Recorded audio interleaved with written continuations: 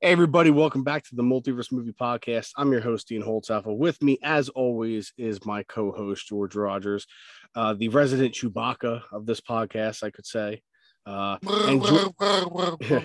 And making his triumphant return to the Multiverse Movie Podcast is everybody's lovable gold droid, Chris 3PO. Hey, what's going on, guys? I really had a hard time recognizing Chris. It's probably due to his right arm. Yeah. Thank you guys for having me back on Station 007. It means a lot. Never again. Yeah. Welcome back to another exciting episode of Big Geek Energy. We're here for Gold Rush. Oh, well, Gold Rush actually came back. Yeah, it's going. For now, until April. Triumphant return of Gold Rush. Till April.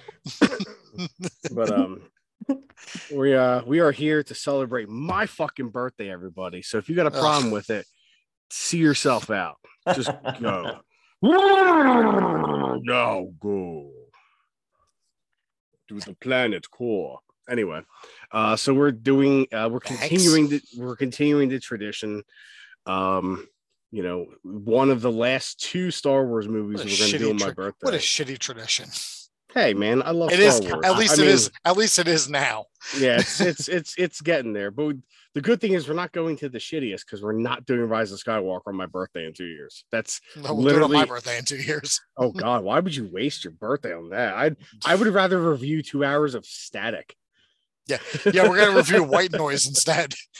Yeah, not the movie, no. Just white noise. Literal white noise. Yep. Fine with that. We're gonna listen to a white noise machine for 2 hours. That's fine. That's literally gonna be the podcast. We're not even gonna talk. So we're here to kick off the much maligned, often hated, divisive sequel trilogy. We're kicking it off with the movie that's probably the most generally liked out of the three, but we'll get to that next year when I defend the shit out of The Last Jedi.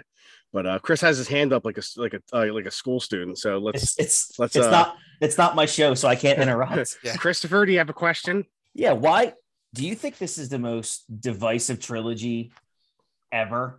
Wish I had a spitball right now. Hit Chris in the back of the head. Yeah, probably. Mm-hmm. Probably. I don't think the prequels are as divisive as everybody acts like they are. I think there's people that genuinely hate those movies, but I think they've aged well in the years that it's going on. I mean, aged well in terms of like the fandom. Maybe some of the technology hasn't aged too well, especially in episode 1 and 2. But I think a lot of people look back at those movies now pretty fondly. I mean, I've always loved them, and I love them even more now, especially because the sequels were a mess. Good, bad, or indifferent. It was just, at least at the barest and minimums of the prequels, there was a coherent story. Yeah. So, Chris, when you say like divisive trilogy, do you mean like the most divisive of the Star Wars trilogies, or the most divisive movie trilogies? I mean, I would ask George. Do you have another trilogy? Do you have a trilogy in mind that you think is more divisive than this? I don't know if more divisive, but it's on par. It's the newest Halloween trilogy that was just completed. Halloween 2018, Halloween Kills, and Halloween Ends.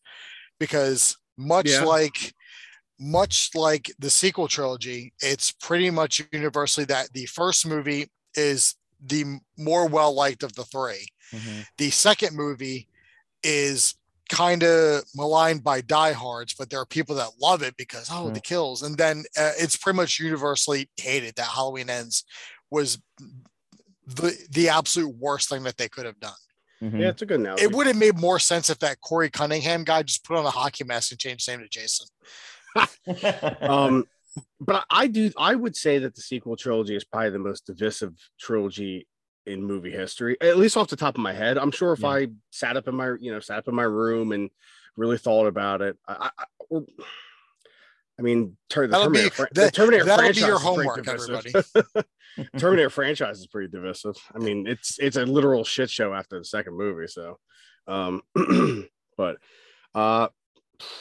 Chris, I wanted to have you on because it's my birthday and I do what I want on my show. But mainly because the three of us, I believe, have three different opinions on this movie. Mm-hmm. So I really wanted to kind of have three varying opinions. Where Chris loves this movie. Yeah, I enjoy this movie to for what it is, and George is kind of like, this kind of sucks and this is kind of okay at the same time. Yeah. Like parts of it I'm like, okay, and then there's other parts where I'm like, no. Okay. Yeah, it's still okay, but with a different inflection in my voice when I say it. Where I go from okay to okay. Yeah. Like and I get like that at times too. Like I was telling Christopher, you joined in before we hit record, George, that I wasn't gonna watch it today. Because I do know this movie pretty well, even though I have not watched it obviously as much as the first 6 films that were released. But it's like there's nothing incredible that happens in it to where you'd be like, oh, I forgot about that. So like I was like, you know, what else am I doing besides just fucking with my new iPhone? So I'm just putting it on in the background. I caught up on some comic book reading, and you know, so speaking of which, I just finished up the DC Horror Presents Sergeant Rock versus the Army of Dead, which is Sergeant Rock versus a bunch of zombie Nazis. It was great because Sergeant Rock called Hitler fuckface in it, and I got a good laugh out of it. It was written by Bruce Campbell, by the way. Of course it was. I didn't need to be told that. Yeah, and it was great. It was great. I got a good laugh. So that's great. But let's get into the crux of the discussion. Nothing really else to talk about in terms of anything, really. I mean, it's pretty slow. I mean, nothing I really even want to bring up. Let's just talk about the movie tonight. If you were expecting other things, everybody, well, eat my A. I don't know what else they were expecting. Well, sometimes there's some news, and I just didn't care enough to prep for the show. Let's just talk about a new terrible Ninja Turtles trailer, but that's. What about the rumors that my overlord was telling us about Kathleen Kennedy? Stop talking right now. That's it. Kick him out. He's muted. You're like Tony Reale. You got the mute button. We're gonna take 2 points off of Chris. Yep, that's right. Oh man. Oh my god. So all right. Force Awakens. So Chris, I'm gonna ask you first. Yeah. I'm gonna ask the all important question. Mm-hmm. When did you see this movie? Opening night, man. And it's crazy. And I've told this story, I think probably on Big Geek Energy when we used to, back when we started it. I was my then girlfriend, now wife. We had only been dating for a few months at the time. And she was a massive Star Wars fan. At this time, I could care less if Star Wars existed or never existed. Again, like I said before, I grew up watching Star Trek because my dad loved Star Trek. So when Force Awakens was being promoted, I was like, all right, cool. I'll try to get into this. The last Star Wars movie that I had seen was which one had Darth Maul in it? The Phantom Menace. Phantom Menace. That was the last Star Wars movie I saw. And I saw it in theaters when it came out. And because I remember, I think it was McDonald's had all the Star Wars toys at the time. So I remember getting them then with a buddy of mine who's no longer my buddy, but it's probably because you're busy dancing. It's probably because you're busy dancing on his grave. It's funny. I can't believe you're wearing red and not foam green. It's fun. It's funny, George, because it is that person that I was referring to. You can probably name drop him. Yeah, I'll guarantee you doesn't listen. So then no free press. That's right. when I saw this movie, we went and seen us opening night. We saw it at Marl, actually AMC 8 right near me, because at the time I don't think the Regal remodel was done yet. I wasn't living up here, so I couldn't tell you. George, do you know who it was? The one in Morristown? Yeah, I don't think that was complete yet, was it? I can't say for certain because I think also around that time I was living in Marlton, so it was easier for me just to go to the 8.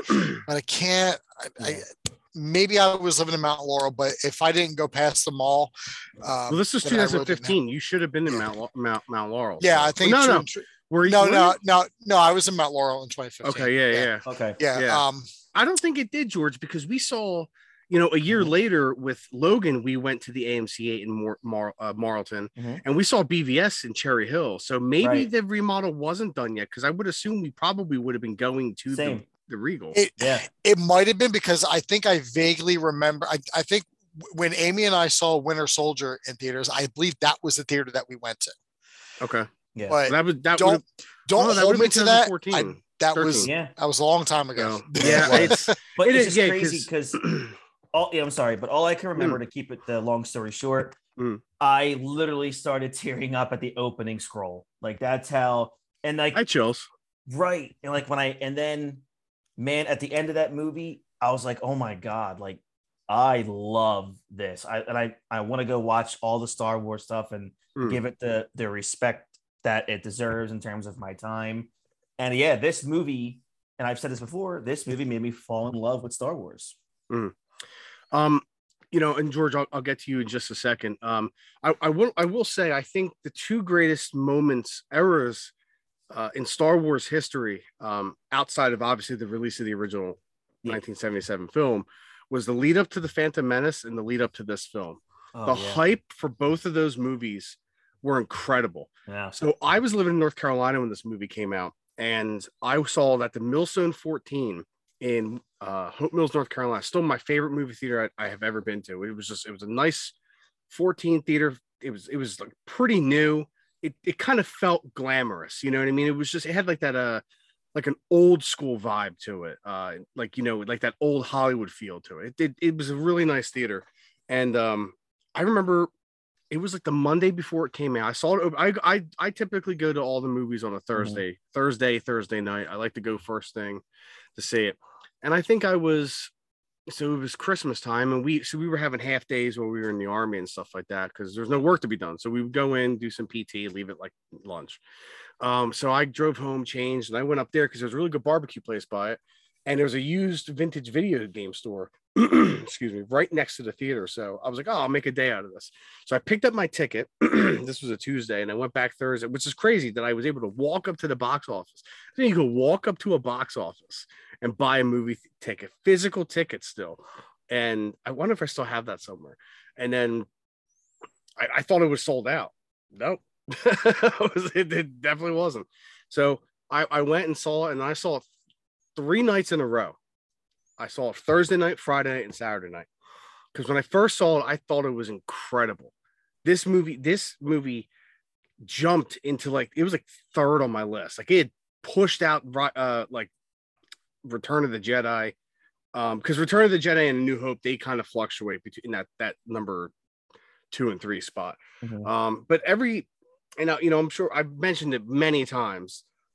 I saw it 3 nights in a row, and I liked it less each time. And then I bought it on Blu-ray, and I liked it a little bit less. And it's kind of just been a decent movie since then. But I can't deny the fact that when I first saw this movie, I thought it was phenomenal. I thought it was better than the prequels. I thought it was better than 1/3 of the original trilogy. And I bought into all that nostalgia and everything that Disney wanted you to buy in. I bought into it at first viewing. And I have a lot of nostalgia for this movie. I have a lot of, just that feeling, that swelling of we're getting a new Star Wars movie. It's a good feeling. I look back on it fondly, you know what I mean? And I never had any vitriol towards this movie that I had for The Last Jedi for a while.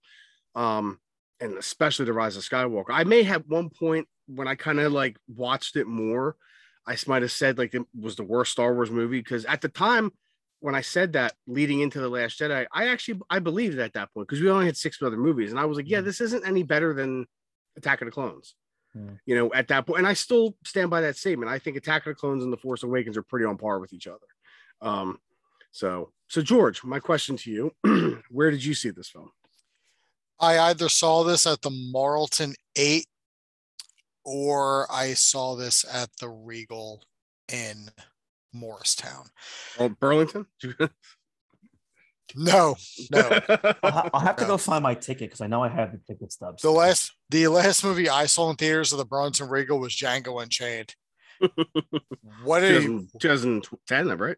2012, I believe, is when that was. Right. What an uncomfortable experience that was, but we'll talk about that at another time. Being the only white man in a theater where the N-word is being thrown around casually. I was like, no, I'm just here for the Tarantino. I'm sure it's awkward. Yeah. but no, you saw this before I did, Dean. I went that Friday because you went that Thursday. So I told you, obviously, not to spoil it because I was invested. It was the first Star Wars movie that I was going to see in theaters since I saw Revenge of the Sith, which I got to see those 3 movies in theater. So I'm like, you know what? Let's see where this goes. And I was invested, and I remember the trailer going there. I think it was like the end of the teaser when they showed Han and Chewbacca. And Han is just like, we're home. Like it hit all the right notes. Every trailer that came out for this movie was fucking incredible. I can't even deny it. The first one, when you got Snoke talking, like, have you felt it? There's been an awakening, and you get all the classic J.J. Abrams cutscenes.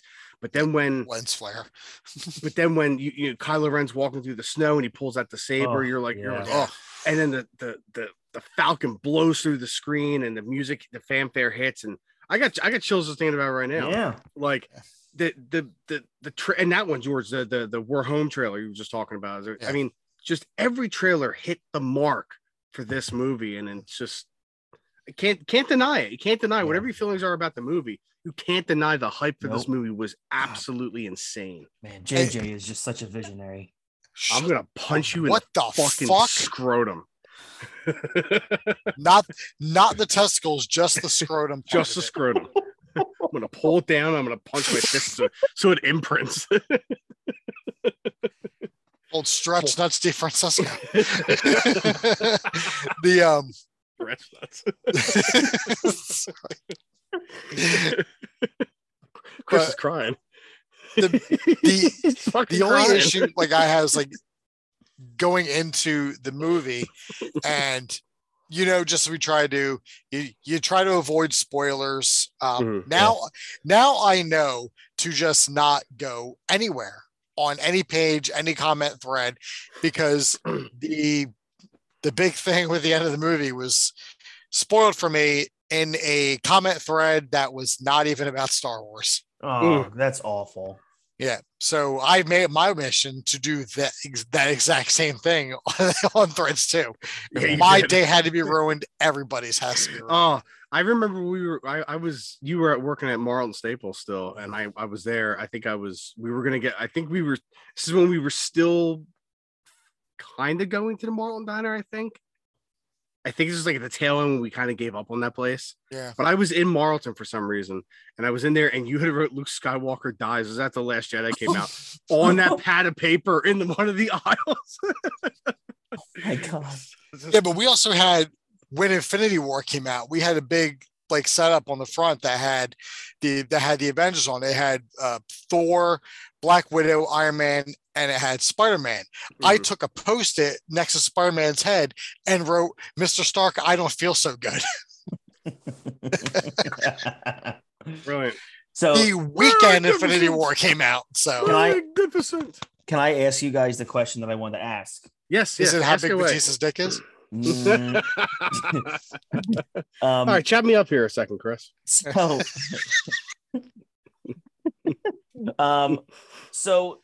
a lot of the complaints that I've always read about this movie is that it is basically a modernized remake of New Hope.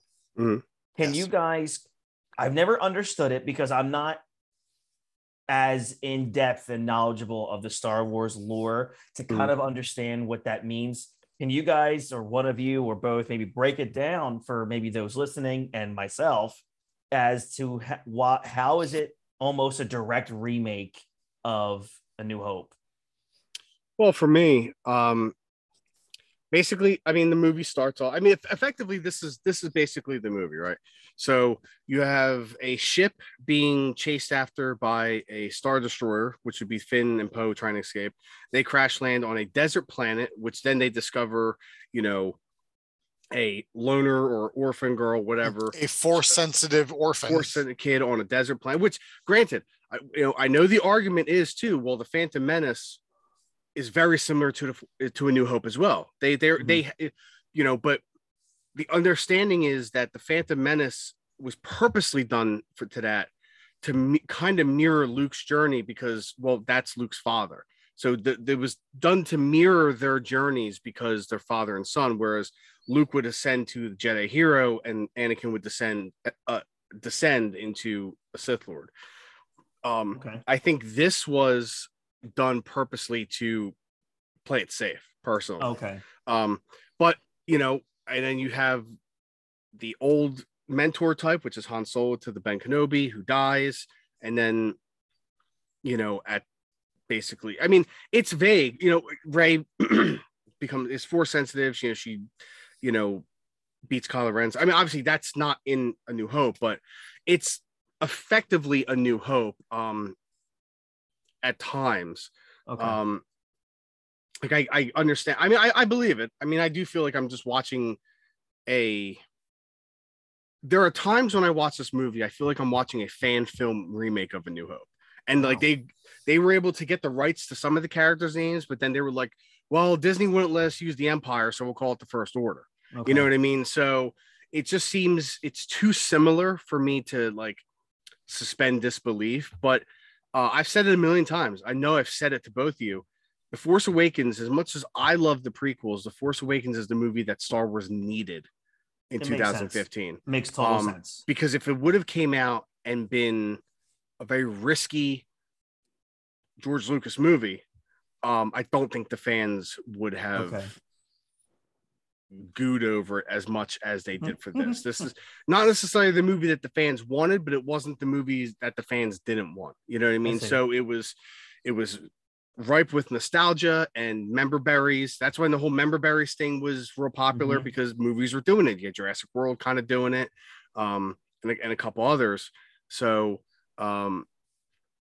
effectively Jurassic World and The Force Awakens, they did the exact same thing. They were basically just soft requels to the first movie in the franchise. I see. They follow the same plot points and formula than that first movie that started everything. So not necessarily a bad thing, but then on the inverse, when you get to the middle movie, and that is a risky, bold, very different direction than what people thought you were going to go in, people complained about it.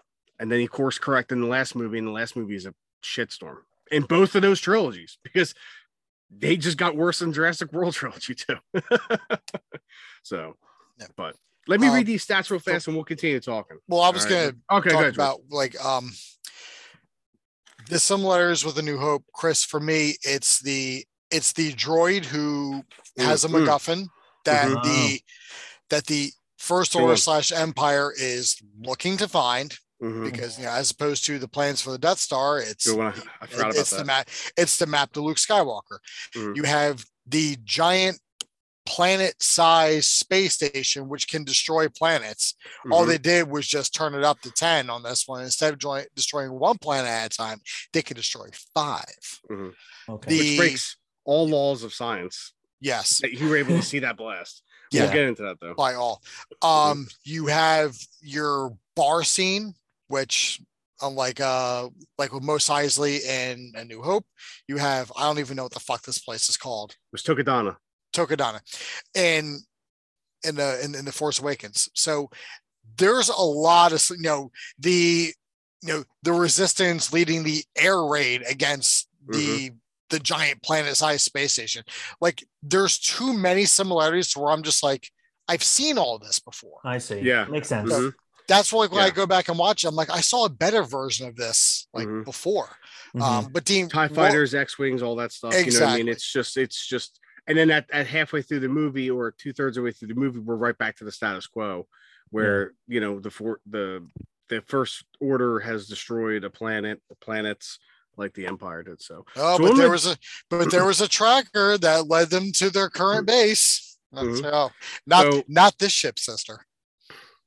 Yeah, but that's the thing, though. Well, here's the thing. In A New Hope, they did bug them. That's how they were able to track them to the thing. They let us go. That's the whole thing. Leia was right. Not this ship, sister. But what I'm going to do is now we got 8 minutes before this thing cuts off. I'm going to read the stats real fast, and then we'll come back after the break and continue talking. So, because we have been talking for like 30 minutes and I haven't read anything. Go ahead. Sorry. It's perfectly fine. It's a good conversation. So The Force Awakens, obviously, episode 7, released December. Its Hollywood premiere was December 14th, 2015. It's U.S. premiere everywhere, December 18th, 2015. This budget is fucking incredible. $306 to $533 million. It is the what's the word? Most expensive movie recorded to date, because obviously there are movies that are reshot and they don't record that. Like Justice League is actually like rumored to be like $600 million. A Justice League and same with Rise of Skywalker. The rumored budget for that, because there was so much filmed and so much recut and re-edited and reshot, that was also like $600 million too. So, but it's box office. I mean, it's one of the most. It's still to this day the highest grossing domestic movie ever. We mean domestic, we mean the United States. Yeah, it's $2.071 billion. That is fucking incredible. Yeah. Directed by J.J. Abrams, unfortunately, but he did an all right job. Written by Lawrence Kasdan, J.J. Abrams, and a writing credit to Michael Arndt. He wrote the skeletal of the. He took basically what George Lucas had wrote and kind of made a thing, and they were like, let's change some stuff. He didn't really do much for this actual movie itself. Music by the great John Williams, of course, produced by Kathleen Kennedy and J.J. Abrams, starring Harrison Ford, I guess Mark Hamill, Sure. Carrie Fisher, Adam Driver, Daisy Ridley, John Boyega, Oscar Isaac, Lupita Nyong'o, Andy Serkis, Domhnall Gleeson, Anthony Daniels, Peter Mayhew, and Max von Sydow. And a cameo by Daniel Craig. Yes, and a couple other people too. Let's Gwendolyn Christie also. Simon Pegg. Yes, yes, Simon Pegg. And there was somebody else I thought. Oh yeah, Snap Westley, your boy George. Yo, fuck that guy. Fuck him. Actually, I have to preface though. Peter Mayhew played Chewbacca for the Millennium Falcon roles when they were sitting in the cockpit, because he had been suffering through a lot of like back and hip and knee issues. So Joonas Suotamo is the other guy, and Ian White was the stunt double for that. Joonas went on to play him, or Jonas, however it's pronounced, in The Last Jedi, Rise of Skywalker, and Solo. So, but hey, we'll be right back, everybody. Bye. God damn it, we're back. Here we are. So we're Happy birthday, Dean. Thank you, Chris. Thank you. It's 3 days late, but I appreciate it. Or 4 days late, whatever. Yeah, I told you on your birthday. Yeah, you did. Yeah. So did Chris through text message. So, but so I just read the stats off, and I guess let's talk a little bit about the actual movie itself. Yeah. You know, I mean, the first part of this podcast is a great conversation. We should probably talk a little bit about the actual film. Yeah. So George, you're the plot guy. Oh no, you want me to do it? All right. The crawl started and then the credits started. That's the end. I'm loaded with plot armor. Go ahead. I'm well protected. All right. So we are 30 years after the events of the Return of the Jedi. Not like you'd notice anything even happen, because there's yet another fucking power in charge. It's not the Empire. It's the First Order. They rose from the ashes of the Empire. How? No one knows. And 8 years later, we still have no idea how to. No one knows. No one cared to ask. We just bought it hook, line, sinker. Sure. Why the fuck not? This is going to be a lot of me being really just fuck this movie. So there's just certain things that I'm like, I can't. But we're introduced to some new characters that we haven't seen before. Hence new. Sorry, I am extremely tired. They worked my ass like a dog today. So please bear with me. We're introduced to Poe, who is he's a hot shot pilot. He's got whose mouth is just as fast as his trigger finger. Poe probably has the most personality of any of the new, with the exception of maybe Kylo Ren, has probably the most personality of any of the characters, any of the new characters that have been introduced. He has more personality than anybody on the protagonist side. Finn, I'm gonna be honest with you. I think the comedy that was written for Poe in all three movies, not just this one, is some of the worst comedy I've ever seen in a movie. Like none of it's good. Like when he goes in the beginning here, when he goes and he visits Max von Sydow, who somehow was roped into this movie. This man's an acclaimed actor, 80 years in the business. And J.J. Abrams is like, hey, do you want to be in my bad movie? And don't make him sound like George Lucas. I didn't. I went more nasally than I do with George Lucas. Now, George, you're the creative Mara Jade. Get out. I'm sorry. Didn't know it was going to turn this way. But when he goes and he visits Max von Sydow and he's got the map to Luke. He's got the MacGuffin to Luke Skywalker. And then Poe gets it and puts in BB-8. Oh, I'll be safer with you. And then there's a thing. Sure. And then, go ahead. So I was just thinking about this when I watched this today, because I hadn't paid attention to the crawl in a while. Again, it's the crawl. You know what's going to happen in the movie. Luke Skywalker is missing. You just listen to the fanfare, you know. So at one point in the crawl, they say like Leia has sent her best pilot to meet with an old ally. Why wasn't this old ally Lando or Wedge? Why wasn't this old ally somebody that we have seen before? Exactly. And you didn't have to kill, and like it really should have been Lando. And you don't have to kill him. You could have him be captured. And that's one of the people they end up saving at the end of the movie. You know what I mean? So it's just, you know, Chief Justice, what's his face from Judge Dredd. Yeah. You know? So Father Merrin from The Exorcist. It just, to me, I just thought to myself, I was just like, you know, if you wanted to do fanfare right, that's fanfare you do right. You don't create a new character and be like, well, this guy is an old ally to Leia. Well, where'd he come from?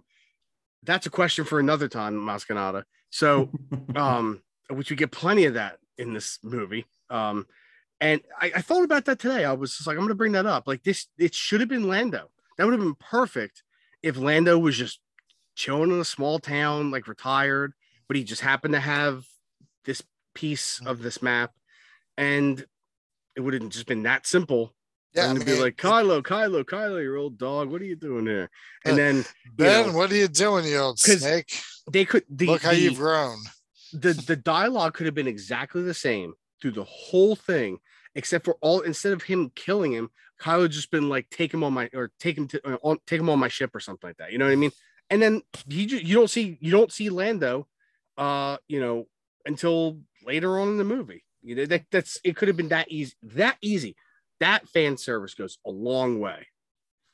I mean, it could have been anybody. It could have been like Mon Mothma. It could have been her. It could have been anybody who would have been part of that initial rebel resistance who is now since retired and no longer part of it. Sense. Like we know it wouldn't be Admiral Akbar because he's still in the service. Yeah, because you can't keep a good admiral down. At least in this movie, you can't. Could have been Nien Nunb. That would be even better. Bad. Like could have been Porkins. Could have been. Somehow, no, it couldn't. It somehow could Porkins returned. Could have been Biggs. Hey, Biggs had the best X-wing helmet out of them all.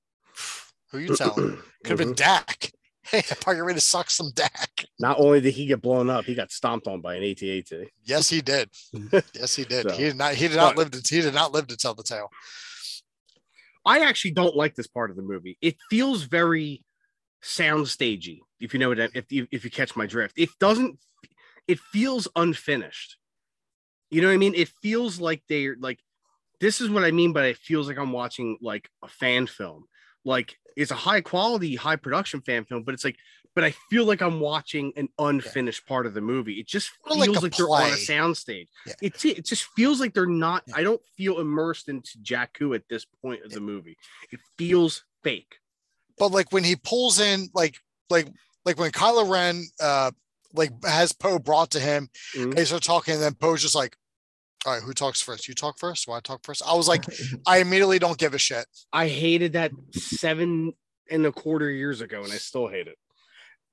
It's just a bad joke. It's a bad joke. Yeah. And the funny thing is, go ahead, Chris. No, go ahead, Dean. I'm sorry. Well, I was just gonna say, episodes 7 and 8 both start with bad jokes from Poe Dameron, because episode 8 has the your mama joke in it. Oh, it's like cringe every time. What I was going to say is, which is a great opening sequence, that battle sequence in The Last Jedi, but it's ruined by a fucking prank call.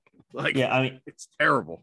I might be in the minority here, but that's not a pun for what I'm about to say. But I am not a fan of any time Finn is on the screen. I'm just not. I don't like anything about his role in any of the movies. I think he weakens everything. When they show him, like, and they do like that, like the stormtroopers are coming down and they do like that close up on what would be a random fucking stormtrooper, and we're supposed to believe now, this is his first battle. We don't know that until later when he says it, and somebody got killed and he wipes the blood on his helmet because we need to sell toys. Yeah. And then I mean, and then like they're sitting there, like, execute the villagers. And he's just like, oh, I don't want to do this. Like, what am I supposed to feel for this stormtrooper who just doesn't want to do like what he's told? Like, why do I give a shit? Chris, I agree with you to an extent about that. Okay. I like Finn in The Last Jedi because he actually does something in that movie. He doesn't just run around yelling Rey for an entire film like he does here and in The Rise of Skywalker. And I blame that on acting. I'm sorry, I blame that on writing. I blame it on J.J. Abrams and to an extent Lawrence Kasdan, because that's all he does for both the J.J. Abrams movies is just run around going Rey. Like, at least whether you like the Canto Bite stuff or not in The Last Jedi, at least his character is doing something in that movie, opposed to just yelling Rey every scene he's on in. It's so I agree. I think the ideology of a rogue stormtrooper joining the rebellion resistance, something like that, I think is pretty cool. It happened a lot in the old EU. And I think that would have been really cool if they expanded upon that. Like, maybe he should have been the actual Jedi of the trilogy. Yeah. But he was just a wasted character. That's why I never understand why anybody goes, I love these characters so much. Finn doesn't fucking do anything for 2/3 of this trilogy. I mean, he barely does really anything in The Last Jedi. I mean, we'll get to that in a year when we talk about that, because even though I like The Last Jedi a lot now, I still have problems with that movie. So I totally agree with you on the Finn aspect. He just brings nothing to the film except for the introduction to the legendary traitor stormtrooper. Right. Yeah. That guy took over Meemden for like 6 months. Yeah. So and then we're also introduced to the character who before this movie came out was built up to be this new badass character. This character is going to be just as badass as Boba Fett. And you say Unkar Plutt, I'm going to punch you in the scrotum. And it went over like a fart in church. And I'm talking about Captain Phasma. They built up Captain Phasma like she was going to be the biggest, baddest bitch in the entire galaxy. And she did nothing in this movie. And I'll say it again, the same thing I said about Finn. I blame that on writing. Yeah. Because, again, good, bad, or indifferent with The Last Jedi, she still did something in The Last Jedi. Then just walk down a hallway, stand behind Kylo Ren, and then get thrown into a trash compactor. Yeah. Again, this goes down to the inability of J.J. Abrams being able to write a coherent story. It's with every one of his movies. And again, and that was one of the characters I was let down with. I was like, I'd never watched Game of Thrones, but I know people would say that Brianna Tarth was a pretty cool character. Amy has like 8 pops of them. I sold her one time. That's an inside joke, Chris. I'll explain it to you later. Okay. I don't want to take up too much air. I just don't want to take up too much airtime. And she did nothing. And I was like, armor's cool cape, and stuff like that. And, she looked badass in the trailer. She's walking down the hallway. It's just like, and it's crazy. You go back and watch that trailer and you're like, oh, she looks so badass. But that's literally the scene where they just yank her into the thing, go, hey, disable the shields. It's just a waste of a character in this movie. It's just, George, I agree with you on that too. Both good points by both of you. Thank you. So we're also on Jakku, on this desert planet. There's just a lot. There's a lot of fucking desert planets in the Star Wars universe. Can we just fucking agree to that real quick? I feel like there's a desert planet like every 2 movies. There's a new desert planet. There's too many. Yeah. So on this desert planet, we are introduced to Orphan Rey. We are following this girl. We do not know why, but we're following her story. It's not like she has a lineage that we know about, and then we'll find out in 2 movies and get really disappointed. But I digress. We're not talking about that as of right now, but we're following her. She obviously takes scraps from fallen star cruisers and sells them to a junker who just looks at them with his fat hands and goes, 1/4 portion. Unkar Plutt. What another just J.J. Abrams was so happy at the fact that he was like, yeah, we use practical effects in this movie. You realize that the practical effects you used were shit. Like, who gave a shit about Unkar Plutt? Yeah. Honestly, I would have rather have had CGI Jabba the Hutt. I think some of the practical effects in the movie looked really good. I think Nema Outpost on Jakku, I think looks incredible. They took it right from the Ralph McQuarrie sketch art for Mos Eisley for A New Hope. So I think it looks incredible.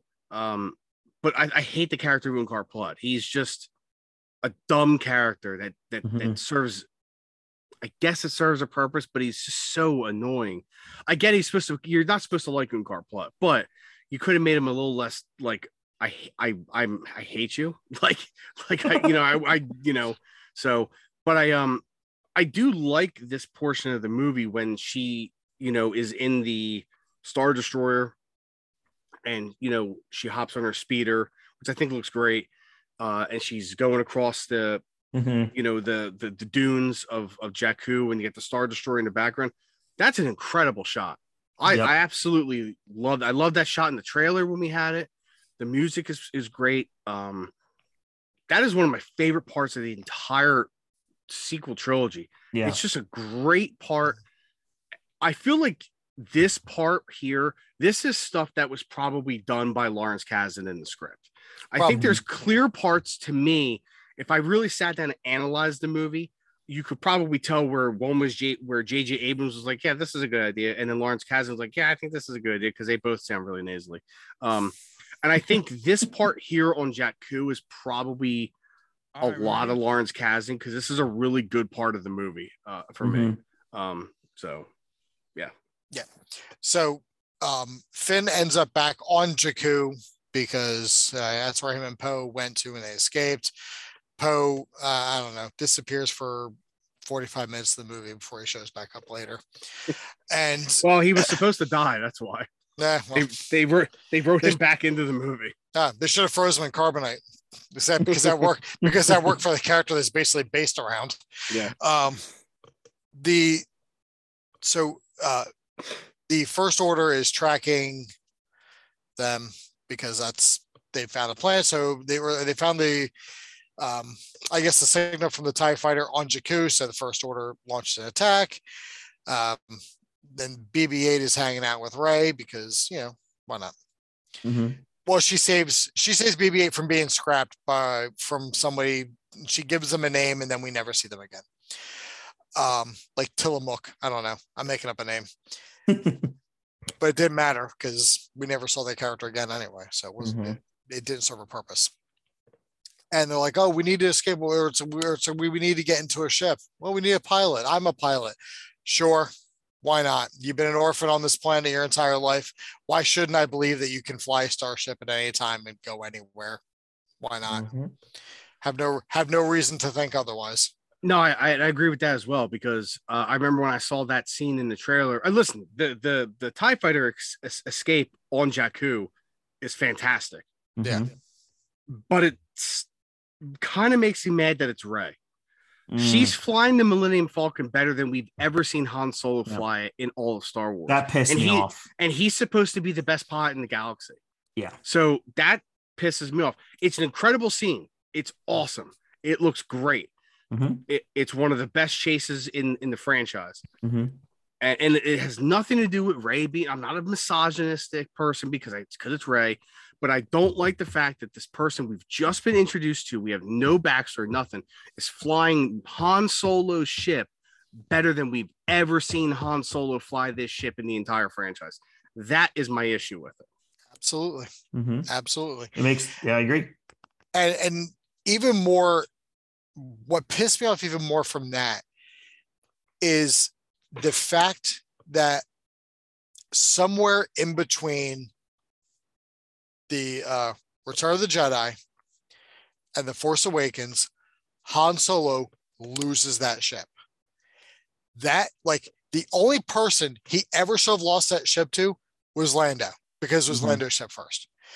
That's the only person, like, not this, like, oh, someone stole it from him and then that person stole it from this person and they stole it from that person. It's just like, are you out of your minds? This is the fucking Millennium Falcon. And it's just sitting in junk and they just happen upon it because it's the only ship that wasn't blown up in an attack. I feel it's an extreme disservice to the Millennium Falcon. Like, the Falcon it's not just a ship. The Falcon is like the DeLorean. It's like the General Lee. It embodies Star Wars. Yeah, it's a character in of itself. It's a character. The Millennium Falcon is a character. The DeLorean is a character. The General Lee is a character. You know, all these like famous movie cars, like when they're done right, they feel like they're just another part of the cast. They don't feel like they're just a way to get from point A to point B, like an X-wing or a Y-wing would be, because you know, it's the Millennium Falcon. It's the ship that made the Kessel Run in less than 12 parsecs. You know, but it's just sitting on Jakku, and then Han just kind of stumbles upon it, like in his salvage ship, and Han went back to smuggling. Like, he was a general in like in the rebellion, and he's just like, oh, I failed at being a father, so I'm gonna go back and do this thing. Yeah. Yep. It baffles me and it boggles my mind. I feel like it's a bit of a disservice to Han Solo, but that's kind of how these movies tend to go. Yeah. With some with these like soft reboots or like sequels later on, you always find out there's always like some sort of bastardization that's been done to the original characters. Yeah. Like, you know, Han just went back to being a scruffy looking nerf herder. You know, it almost feels, as I said, like sacrilegious. It almost feels sacrilegious to Han. Dean, you got any thoughts on that? I've said it before. I mean, do I hate what Han is in this movie? No. And I think Harrison Ford did a great job playing the character one final time. He actually didn't phone a role in like he's been doing for most of the last 10 years, you know, at that point, 10 years, you know. But, you know, in the original EU, you know, their son falls to the dark side. Jason Solo becomes Darth Caedus, I think his name is. I can't remember his name. I don't remember Han Solo just being like, well, I guess I'll go. Heard a noise, sorry. I guess I'll just go back to nerf herding, woof milking, something like that, you know. So I don't hate it, but I don't love it either. And I've said this before too. I think a lot of it has to do with the fact that there's 30 years between movies, and we got like the tail end of this story. It's not like the original trilogy where like you can watch them on your own and go, okay, like I don't need to know more. You know what I mean? This trilogy, because they've carried over legacy actors and characters, you're like, well, what, like why? You know what I mean? So I don't love it, but I don't hate it either. I could be worse. You know what I mean? It you're could right. have been a lot. Yeah. Could be worse, John. Could be a lot worse. Yeah.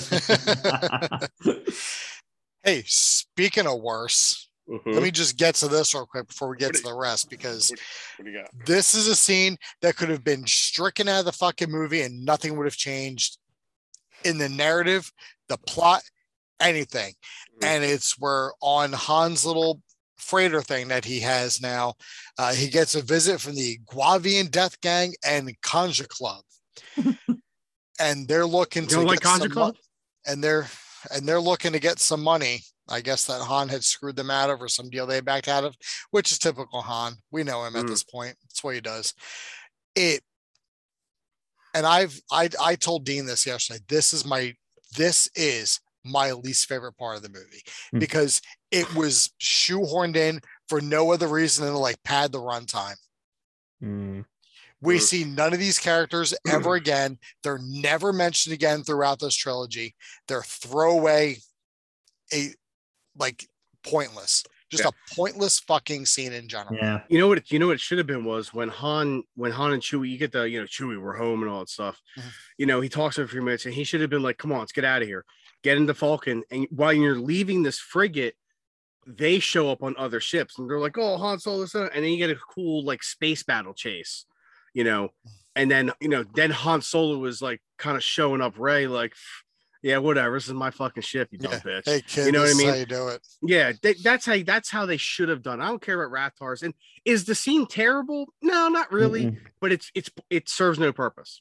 It serves no purpose. It's the fact that they could have put a Guavian Death Squad member in a 6-inch form and put it in a box and sell it at Toys R Us, and it doesn't sell on the shelf, and that's why Toys R Us goes out of business. Yeah, you could have just along with him and Constable Zuvio. Yeah, like you could have had a member of the Guavian Death Gang and a member of Conja Club inside the little bar thing on Tokadana. And then having to go to Han, Han, you owe us money. And then that's when like the First Order attacks and Han just kills them. It's like, oh, sorry. Something like that would have been good. Yeah. Yeah. But it was a throwaway, a dumb fucking scene. It did nothing. Nobody came out looking better. Nobody came out looking worse. It was all done so people could look at it and go, hey, weren't those the guys from the raid? Who gives a shit? Yeah, pretty much. Who gives a shit? Your Indonesian cult film. Yeah. The raid was done better when it was remade as Dread. Yeah, pretty much. Yeah. Makes sense. Yeah. So, they end up going on Tokadana. Just as anywhere when you go to a swarthy, seedy bar, there's always someone who's there dime them out. Hey, the droid that the First Order is looking for is here. And then it's alert the Resistance. The droid that they're looking for is here. Well, now we know why the Resistance shows up. No, I like the Tokadana setting. If anybody it out looks there good.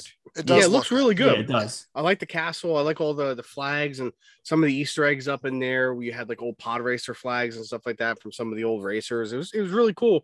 And if anybody's played the story mode of Battlefront 2 that came out,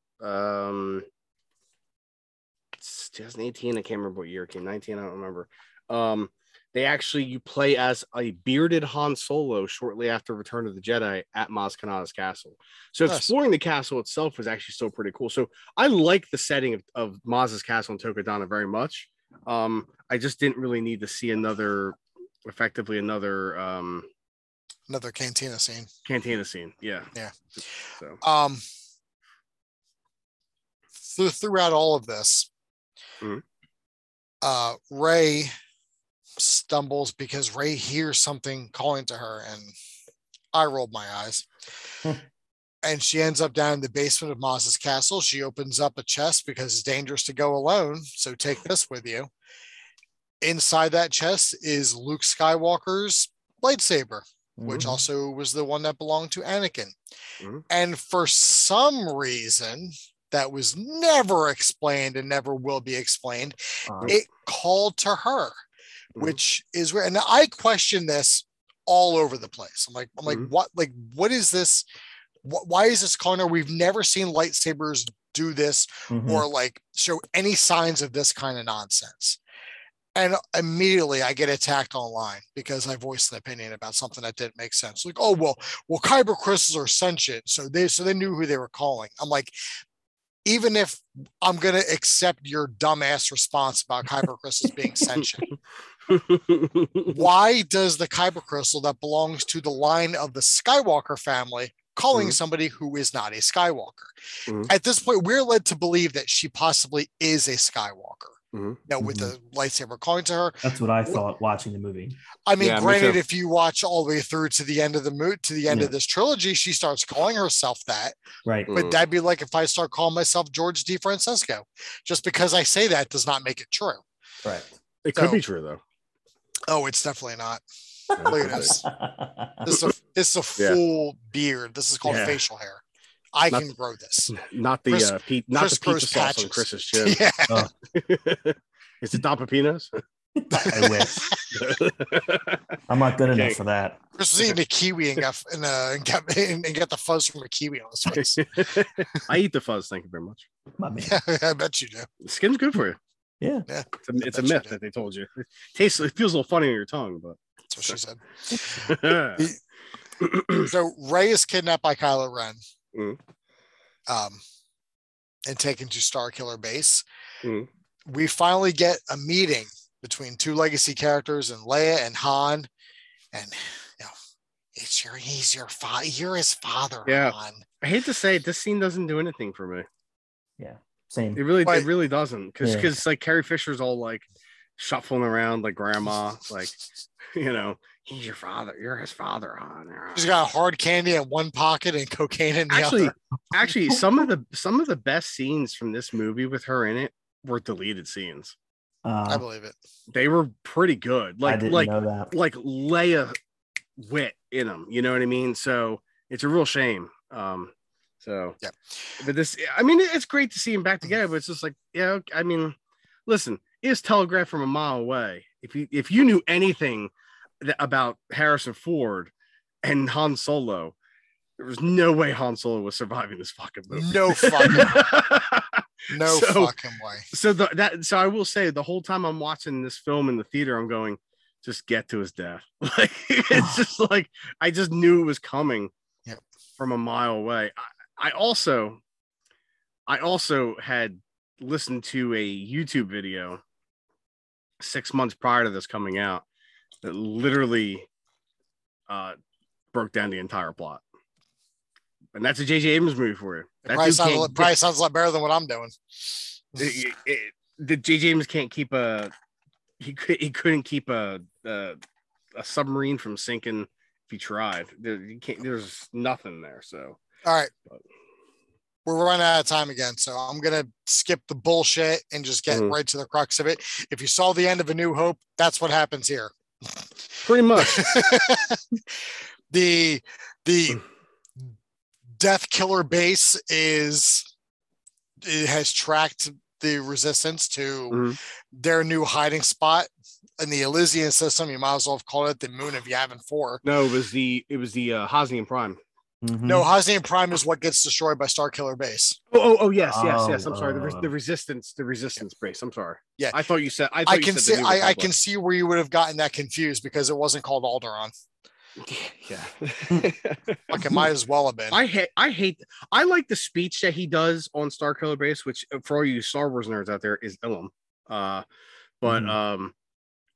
the fact that you can see the energy traveling through space is like breaks science. Like it's light. Realistically, you really shouldn't be able to see it, honestly.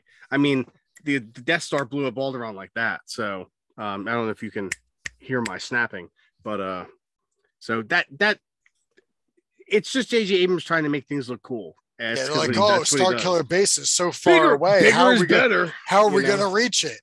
Yeah, it doesn't make any this sense. Laser. Yeah. So, but anyway, I guess we should just get to kind of the climax of the movie, post Han Solo dying, and kind of just talk about the lightsaber battle. I will say, I still don't like the fact that Rey knows how to do the Jedi mind trick without any training whatsoever. That is going to be in one of my dislikes. One of my worst scenes. I was going to get to that, but yes, we get a lightsaber battle between Kylo Ren and Finn, and Finn gets wiped out easily. Do you know why? He's untrained. He's untrained. Well, here's the thing though. He is trained. He is a stormtrooper, but he's not trained with a lightsaber. But he is trained in combat. Rey is not trained at all. Excuse me, she beat up 2 people on Jakku. All right. Retard. Wow. All right. Now, with that being said, I actually do like this lightsaber battle. Yeah, me I too. think it's pretty well directed. Mhm. I think the acting is pretty good in it, It and seemed epic. the I yeah, the Yeah. practical effects, the lights on their face, they used actual, not real lightsabers, but they didn't they what they did was to get that look, how the red and blue was bouncing off their faces. They actually, um instead of using, like in the prequels, they had the lightsaber hilt and then it was just like a stick. They actually used the light up lightsabers to get that effect, and then went in post and just digitally put the lightsaber blade on there. But the light is actually real in their face.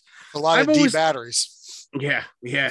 I've always liked the lightsaber battle in this movie a lot. I think it's pretty good for a woman who's untrained and a guy who is bleeding out, and unhinged, and probably a little undertrained himself, quite frankly. I mean, he's learned from Luke Skywalker, who's not exactly a blade master, because he was also kind of undertrained. So it kind of, I've always liked it. I've always liked it.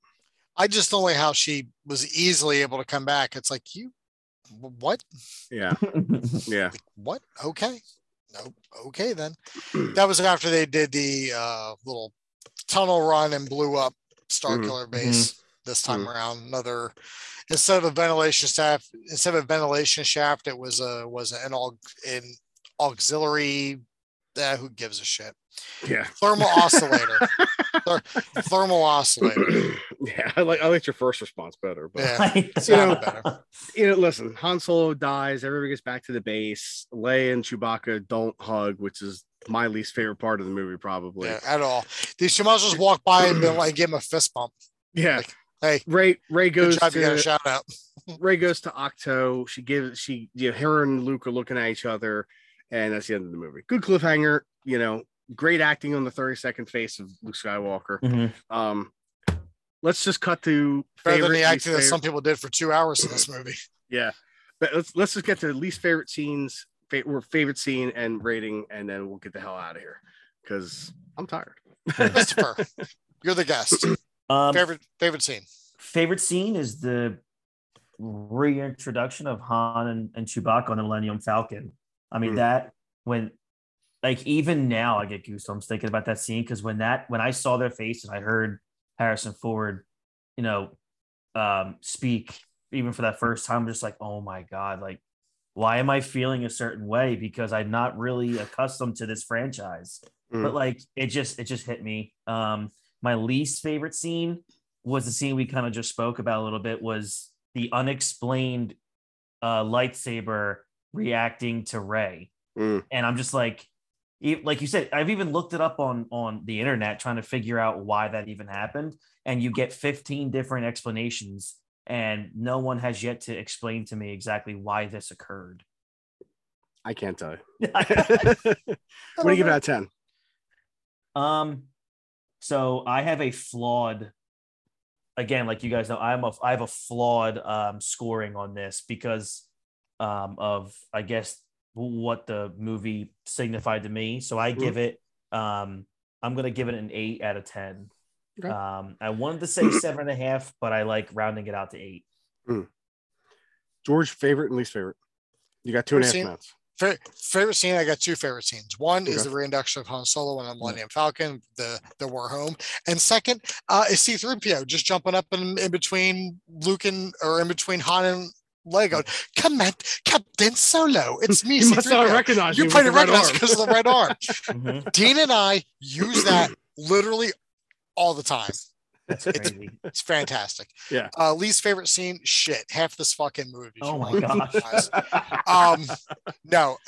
Least favorite scene, it's a lightsaber randomly calling to Rey. That's a question for another time that's never going to get answered.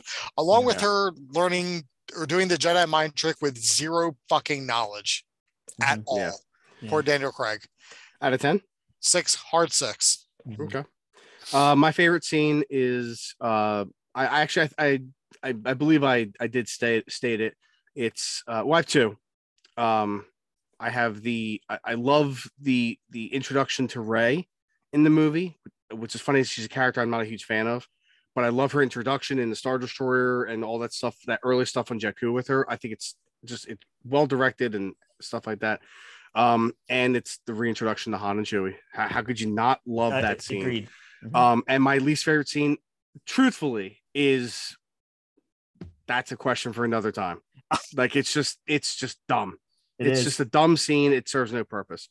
And I've said it before. I think this movie is a 7 out of 10, much like the Attack of the Clones, for different reasons. They're 7 out of 10s for different reasons. So, yeah, that's the Force Awakens. We have less than a minute. Let's get the hell out of here. Chris, thanks for coming on, man. Appreciate it. I gotta check my notes. I have some movies that I think you're going to want to come on for over the course of the year or so. Yeah. George, see you later. Yep.